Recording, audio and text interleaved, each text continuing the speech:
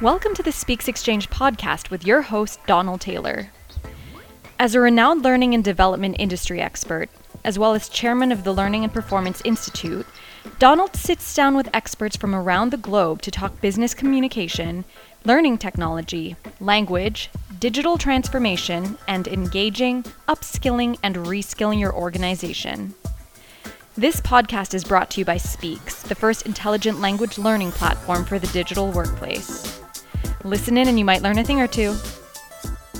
Welcome to this episode of the Speaks Exchange podcast with me, your host, Donald Taylor, and today our guest is Greg Detra, former chief data scientist at Channel 4, and among other things at the moment, a data consultant. Greg, great to have you with us. Thanks, Don. Lovely to be here. I don't like to go into a huge introducing of people when they can do it so much better themselves. Greg, could you introduce yourself? Where are you coming from, professionally speaking? Well, I trained as a computational neuroscientist, studying why we forget things.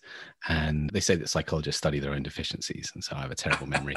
And on the back of that, I co-founded a startup called Memrise. I've been working in the startup world for most of the last few years as a mix of CTO and data scientist, most recently working at Channel 4 as chief data scientist there. And now I help startups and larger companies to get the most out of their data teams, out of the data they're collecting, to hire the right people and manage them in a way that help them really tackle interesting problems effectively. Data is everywhere at the moment. And I was doing a talk this morning. You can't get away from it.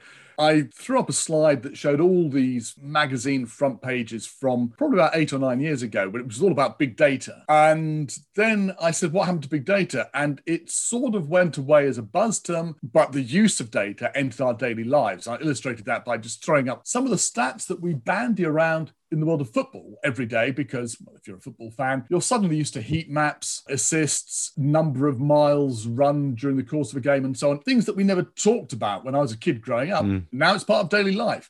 So we're already at a phase where data is part of how we do stuff. What's the future? Is the future entirely machine-led, or is it human, or is it something else? I grappled with this question a few times at The Guardian and Channel 4 especially, where both companies are, they're companies that put a lot of weight on words, and being the head of the data science team or the chief data scientist of a team of people who care about numbers, there's a real sense in which it would be easy to talk past one another. And I remember, for instance, one project at Channel 4 where we were trying to help them improve their forecasting. And for the last 15 years, it's been done by a really expert team that understand the nuance of television, of audiences, of everything that they need to know, as well as being quite quantitative. And so they were doing a super job of forecasting the audiences over the next few weeks. But we had a feeling that perhaps we could be doing something with machine learning that could improve on that.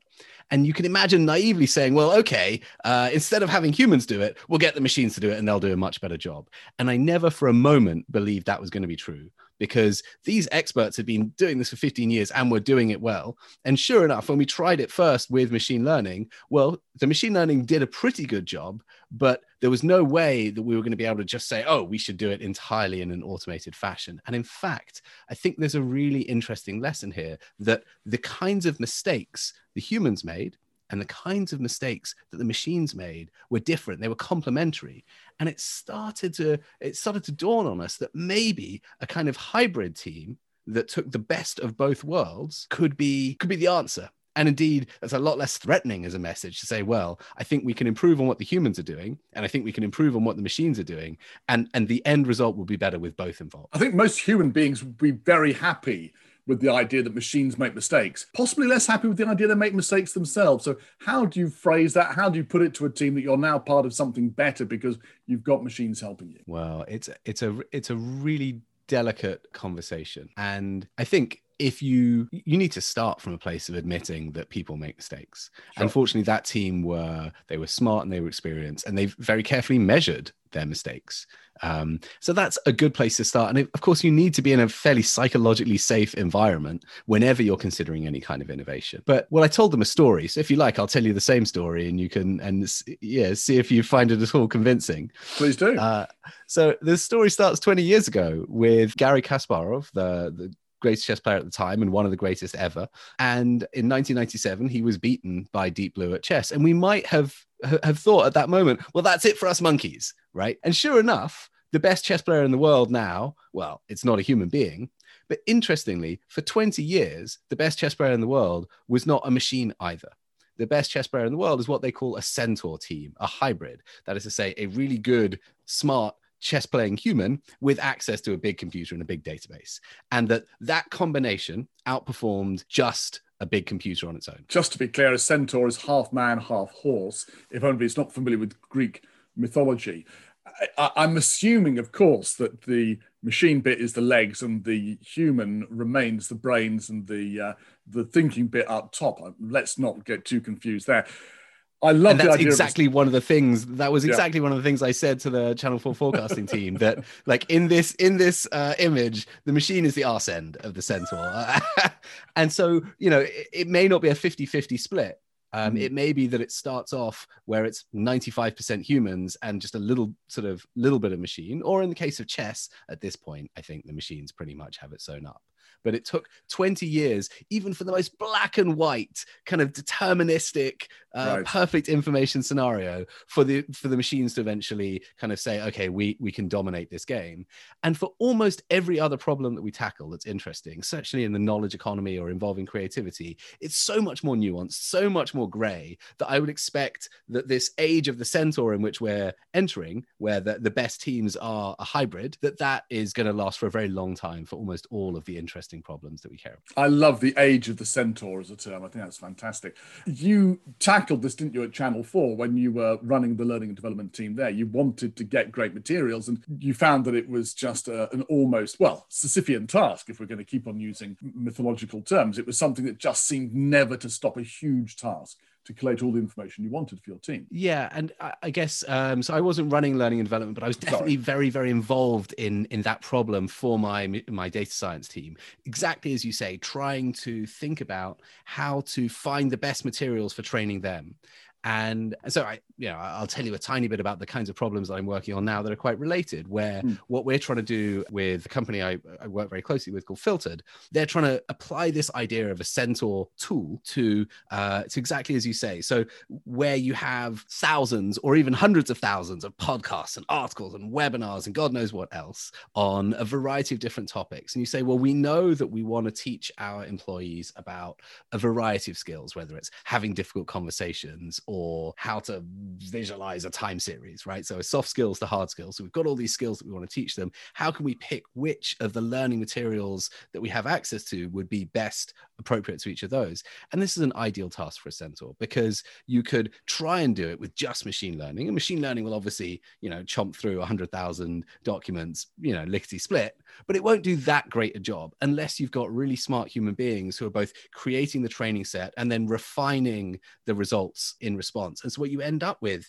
is the ball kind of going back and forth between the humans and the machines so often that you end up with something that you could not have produced with either humans or machines in isolation. This was the great promise of the internet, or rather the World Wide Web, dawning at about, I don't know, not when it was first posited, or even probably in the mid-1990s, but towards the end of the 90s, beginning of the 2000s, when it reached general consciousness. People were saying, my goodness, we now have access to the world's information. This is fabulous. We'll be able to find exactly what we need. But of course, the problem is when you have all that information, it's a sea that you're swimming in. And the question is, how do you find it's not even a needle in a haystack, it's an atom in a haystack. From all that information, how do you find the stuff that's really useful to you? So you've got this hybrid team, and you've got a machine, you've got people. There's, you said, a ball going backwards and forwards. Can you talk us through the process of who does what? What are the machines good at? What are the people good at in terms of finding a way through this haystack to find that one small thing that's actually going to be what you want? Well, let's take a concrete example. Let's take the example that Channel 4 had to solve with recommendations and personalization of the homepage. Right. And you've probably been to channel4.com, or indeed any one of Netflix and a million others, and they will customize what you see based on what you've viewed and enjoyed in the past. Okay, so far so good. Now there's a trade-off here though, because if we hand this job over entirely to the machines, then firstly we may miss out on recommending things that we want people to watch, or that we may miss out on the chance to express our brand's voice. We may miss out on the chance to ensure that there's sufficient diversity, or in Channel 4's case, that the remit to promote experimental, innovative, or pluralistic content is being met. So for all these that's reasons, part of the job of Channel 4 explicitly. They're told that they should do that, or that's their mission anyway. Exactly. The government has literally said by law, this is your job. And so to do all those things, it's almost impossible to really train a machine at this stage to take into account that kind of multitude of different factors. But at the same time, to have human editors doing that job, well, they do a great job of it, but they can't possibly customize 16 million or 20 million different homepages. Right. So there's a trade-off there. And what we ended up with was a situation where the machines had divided the Channel 4 audience into a few different clumps, and they'd assigned different editors to different clumps of users. The editors had created what we call slices, so kind of groups of content that might be about fast cars, or around particular kind of DIY content, or some other kind of clump of content they knew would appeal to a particular group of people. And then the machines would decide, okay, great, within that, for you, Don, I think we're going to recommend this particular Anthony Bourdain episode or whatever. Yeah, that's we think you'll spot like on. that. I love Anthony Bourdain when he's going through South America, giving us all those fabulous recipes. You're right, as a human being, but I'm sure the algorithm would have found it too interesting. Okay. And right. So what you're doing then is so the editors might create the clump of content, the algorithm might tweak it for an individual person. What you end up with as a result is something that's both scalable, but also nuanced. And that's the trade-off, right? Because the machine learning usually can scale, but lacks a kind of a human nuance that makes it either meaningful or feel like it has a distinctive voice. Now, this is fascinating. I totally get it. So you've got the algorithm able to scale, the machine able to scale. We've got the human beings providing the nuance, the detail. It's the opposite of the metaphor I had in my head. The metaphor I had in my head was Michelangelo in his studio with a block of marble saying to his minions, well, go and carve the bits off the edges of the block of marble. When it's about halfway there, I'll take over and I'll do the eyelashes and the kneecaps or whatever, do the fine detail.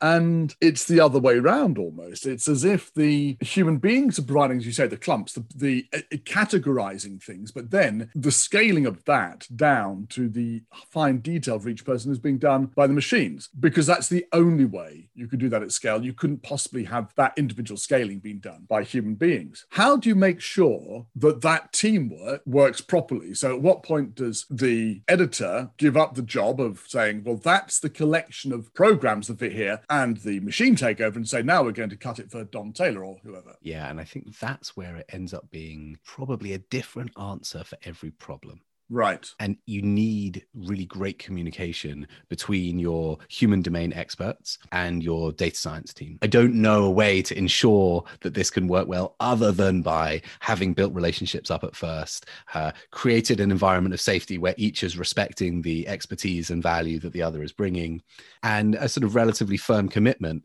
to trying to get to what's best for the organization. And usually you need some way of measuring whether you're doing a good job, so that you can say, oh, great, when we add in a little bit of expertise from the human, that helps here. When we try and do this bit with the algorithm, that bit's not working very well. Oh, now it is. If you don't have a way of scoring things, quantitative and relatively objective, then you're probably dead in the water with this kind of approach. If we have two teams, which are both effectively made up of people, one are looking after the machine side of it, the other looking after the human expertise side of it, they are people. And unless there's some objective measure on the outside saying you're heading in the right direction or not, they are likely to believe that they are, and you need to pull them back on track. But as well as that, of course, as you say, they need the psychological safety. Without naming any names, and maybe it's never happened to you, but have you ever come across the issue whereby that communication broke down, it didn't work out well for whatever reason? And if you didn't, that's fine. I mean, in some sense, that's the default. The default is that projects seem promising, and then for whatever reason, you have a bunch of meetings and somehow you just can't quite get the buy-in, whether it's from the domain experts or from the person that's got to sign off the budget or I mean, it usually, yeah, I mean, that's why I have a job as a data consultant, because more often than not, it's very hard to fuse these two kind of quite disparate approaches. Going back to this idea of content for learning, a lot of people listening to this podcast are people who are particularly focused on learning. It's a bit like channels and content in your broadcast situation with Channel 4, but you've got a lot more different types of stuff. I mean, just in terms of medium, you'll have PDFs, you'll have PowerPoints, you'll have audio, you'll have video, you'll have text. You'll also have things which are different lengths, different styles, different formats, and considering different topics. It's a much more complicated set of things. Quite possibly also you'll have just a lot more of it. You'll certainly have tens, you may have hundreds of thousands of items. How much does that complicate things? Well, it definitely does. I suppose one quick and dirty answer is, well, let's translate everything into just text. So whether it started out as a richly produced YouTube video or a podcast, ultimately we can re-represent it as just a script. Or maybe there's a short description, like a summary or an excerpt that's been provided. And so usually machine learning needs something like that to work on. You can't so easily feed it rich raw materials like you're describing for it to make sense of. So we kind of translate everything into a universal domain of text. And then for Filtered, with the helping learning and development professionals, we have a bunch of domain experts who are really, really good at thinking about what are the needs of large companies, what are the skill sets that their employees need to develop. And we worked with them to try and to first build up a data set of examples of where the different learning materials have been correctly categorized into. And a human being does that categorization. The human being does that categorization. And then over time, you try and hand over a little bit more of the job to the algorithm. But you are always going to need a human in the loop to keep refining things, to realize that the skills framework that you devise might have changed over time because remote working is suddenly really big in 2020. And so you're constantly evolving with that kind of human, nuanced, kind of meta level judgment, like judgment about the project itself at a higher level. Whereas the algorithm's just busily being like, okay, you give me a learning material and I'll tell you which skill it is. That's all I do, right? It's not busily thinking about long-term trends or the fact that there's a pandemic and that might change things. Just completely oblivious. It's following the rules, and anybody who's ever at the most basic level tried to write a process or, I don't know, an Excel formula or a computer program will know that you're convinced you've got it right, you put some variables in and you get some unexpected results and you have to go back and refine it. And that's at a very basic level, is sort of echoing what you're saying. So the human being, sorry, Greg. Well, yeah, exactly as you were saying. And so I think to take it up a level, to say, okay, this isn't yet really a hybrid data team, what I've described. This is more like, okay, human being provides a training set, hands it to an algorithm. Where we want to go, where they're starting to feel a bit more like a hybrid joined up team, would be if the algorithm starts helping with the definition of the skills. Right? If the algorithm starts noticing where there are gaps, and if the human then is using that, and so it's basically I think of it almost a little bit like a tennis match, where kind of the quicker the ball is going back and forth between them, or if they're standing by the net and they're just volleying it back and forth to the point where you kind of can't quite see exactly where the human left off and the machine took over. That's when when I've seen that work really, really well, that's when you can end up producing really high quality output at scale. Perhaps they're juggling together and it's collaborative rather than tennis where they are in competition with each other. Let's go with that metaphor. Better. Okay, so we can't anthropomorphize the algorithm. It's not thinking about anything. So how does it help categorize the skills? What does it do? We've obviously, perhaps you set it up to do that and then it runs off and does it. Well, so we could have quite a lot of fun talking about the machine learning. I don't know if anybody else will enjoy it as much as me, but I suppose that's a big topic. I think in the case with Filtered, they've devised quite a clever system that's based a little bit on trying to extract the most important and salient words and keywords and phrases that are really indicative of particular kinds of document, particular kinds of skill. And so that's something that both the machines and the people can kind of converse in the language of what are the most important and salient keywords and phrases. And they're doing a bunch of other clever stuff layered on top. But that's like one example. And in fact, I mean, if you wanted, we could talk a little bit more about writing and creativity in general and sort of imagine where this is going in the future. Because so far, this is all real right here and now. But in 10 years, I think it's going to look very different. For me, that's a big question. We talked at the beginning about how data had been a lot of noise about 8 years ago. Now it's part of our daily lives. Is it going to insinuate itself further into our lives? Are there any things it can't do? What would you see it doing eventually in terms of creativity, which is the ultimate bastion, isn't it, of the white-collar worker? No, nobody can write something like me, for goodness sake.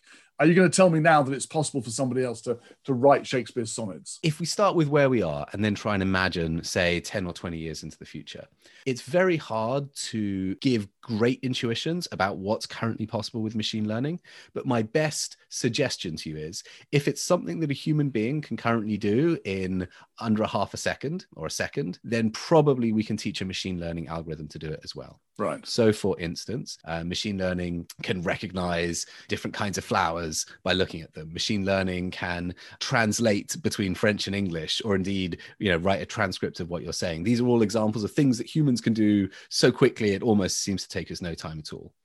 But anything that takes you sort of 3 hours of head scratching to like figure out exactly the right way to present some point to a board, like that's not something that we're going to see from a machine anytime soon. Right. And in fact, I'm not sure that it's something that we're going to see from a machine anytime in the next 10 or 20 years. In practice, where I see this going, if we return to our idea of the age of the centaur, let's think about writing, since that was the example you used. And we might ask the question, well, is an AI going to write an award-winning screenplay?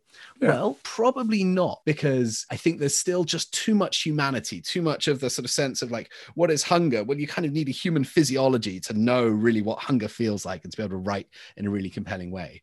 That said, just as the best chess players in the world for the last 20 years aren't humans or machines, they're centaur teams, I think the best writers in the world in 20 years may not be machines, and they may not be humans either. They might be centaur teams. They might be really great human writers with access to interesting tools. And I suppose we could think of some examples. So imagine, I was thinking about a Channel 4 show involving Detective Deering, who's sort of foul-mouthed and hilarious.